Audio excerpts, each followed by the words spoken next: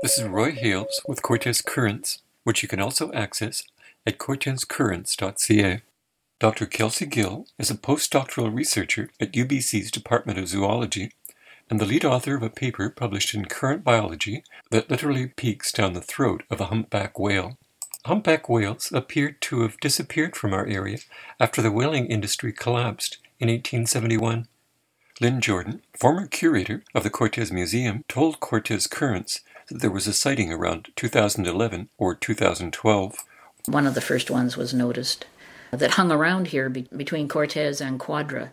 The number of humpbacks swimming into our area kept increasing, and in 2017, Helen Hall, executive director of Friends of Cortes Island, said, The Vancouver Island Aquarium did a census over the long weekend in August, and they had 58 different sightings of humpback whales. Some of those may be the same humpback whales, but there was a large number of humpback whales.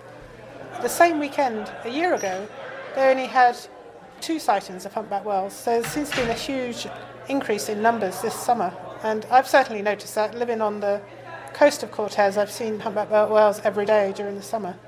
Sightings have become more common, and on the Friends of Cortes Island website it says, quote, unbelievably, 86 individual humpback whales were identified in local waters just last year.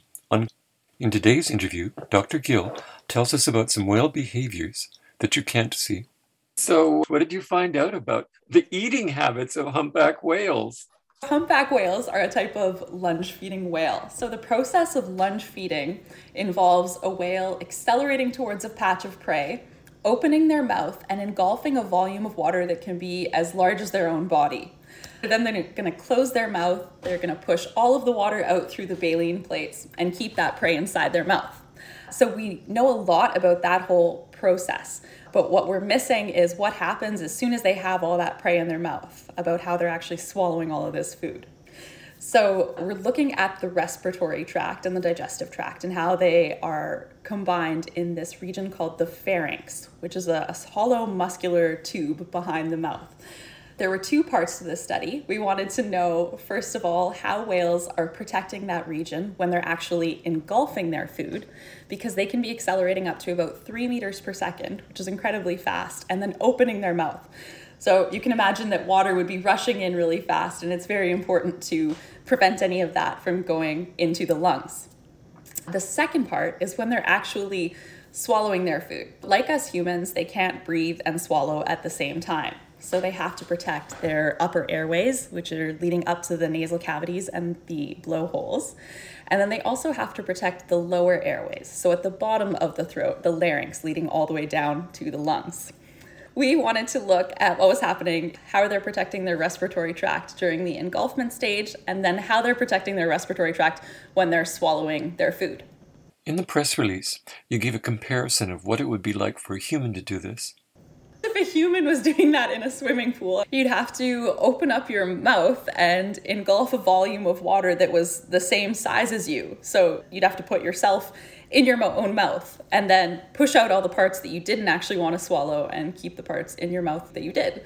So these whales have this huge pouch that extends all the way from their mouth down to their belly button. That's where all this water is going. They open their mouths up. Their tongue turns outside in and extends all the way down to their belly button. And then that pouch collapses back as they're closing their mouth, and that's what's assisting all of the water to be pushed out through those veins. Seems like a lot of work to get all of this krill, but clearly it's working very well for these animals, considering they have managed to become the largest animals on the planet. Did you find any species to study in British Columbia? We are always looking at whales that have died along the coastline here, and we try our best to get tissue from necropsies. Unfortunately, when whales die along the coastline here, you're restricted with the time. If tide is coming in, you only have so much time to look at the whale. Sometimes the whales are in really poor condition. They've been dead for a few days before you can actually look at them. And then there's the additional hardship of actually trying to move around a whale that weighs a few tons and actually access the inside of that whale.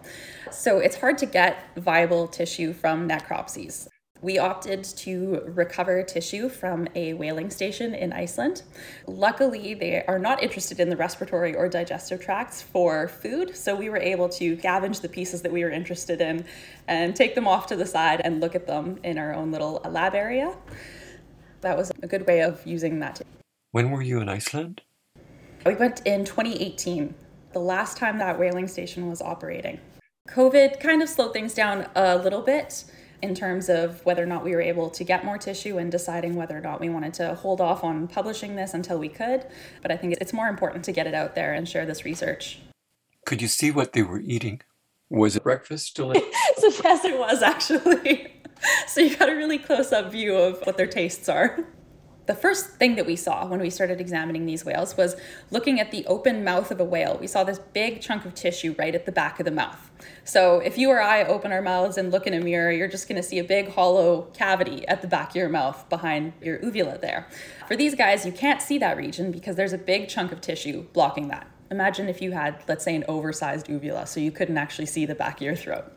We looked at that and went, what's that doing there? They have to swallow food, so it has to go through that pathway. So why is there this chunk of tissue there? And we started to look at this plug that was there and tried to figure out what it was doing. We knew that the plug had to move for them to swallow food, and then we pretty early on recognized that it's a really good idea to have this big plug at the back of your throat if you are opening your mouth and swimming rapidly forward and engulfing a bunch of water to prevent any water from going down into your lungs. We had to figure out then how it moved to get out of the way so that they were able to swallow their prey. So it turns out that the oral plug is a part of that soft palate. Again, it's that same sheet of tissue in your mouth at the very back of the roof of your mouth where the uvula hangs down off of.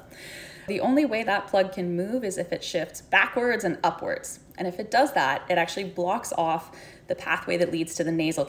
That is how, when they're actually swallowing the food, they're protecting any food from going up their nose. That tissue is right in at the bottom of the nasal cavities. Then the question is, how are they protecting their lower airways? Everything from their voice box or their larynx down to their lungs.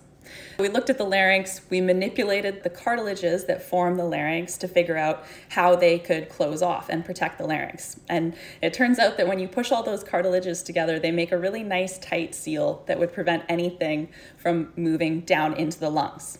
These whales have a really interesting structure on their larynx called the laryngeal sac. It's this incredibly muscular air sac. And what happens is this muscular air sac can collapse upwards into the larynx and completely plug that larynx with tissue. Now, at the bottom of the throat here, where the larynx is, that thing is completely plugged with tissue. At the very top of the throat, leading to the nasal cavities, that's plugged with tissue. And you have a nice open space for food to pass through right from the mouth, through that space, and onto the esophagus. Now, you said prey. What are they eating? Most of these lunge-feeding whales are eating krill. There is probably hundreds of thousands of these tiny, still living krill that have to be swallowed, which is why it's so important to protect both upper and lower airways because they're alive and squirming around. But some species, like the humpback whales that we see along our coastline, they switch prey a little bit. So they can eat krill or they can eat small schooling fish like anchovies or sardines. So it would be really interesting to look at some of the humpbacks around here, being that they're able to switch between what types of food that they're eating. So it'd be nice to have a look at their pharynx and see if there's any differences based on that fact. In the press release, it talks about the possibility that whales cough, hiccup, and burp. One more thing about the humpbacks around here. We have seen photos or videos of air bubbles being released from their mouth. And we're not sure where this air is coming from. It could be that they are capturing air as they're engulfing food at the surface and then just letting those air bubbles out. Or it could be that they've managed to find some way to shift that oral plug at the back of the mouth a little bit and perhaps push the larynx through to allow air from the lungs to actually exit through the mouth. It would be great to look into that a little bit more. Unfortunately, since I'm always looking at dead tissue, that would mean we'd have to wait for a humpback whale to die, which I also don't want, so we will just have to wait and see what happens in the future. You've been listening to an interview with Dr. Kelsey Gill, the lead author of a research paper published in Current Biology on January 20th, 2022, explaining why whales don't drown when they gulp down food underwater. This is Roy Hales with Cortes Currents. Goodbye.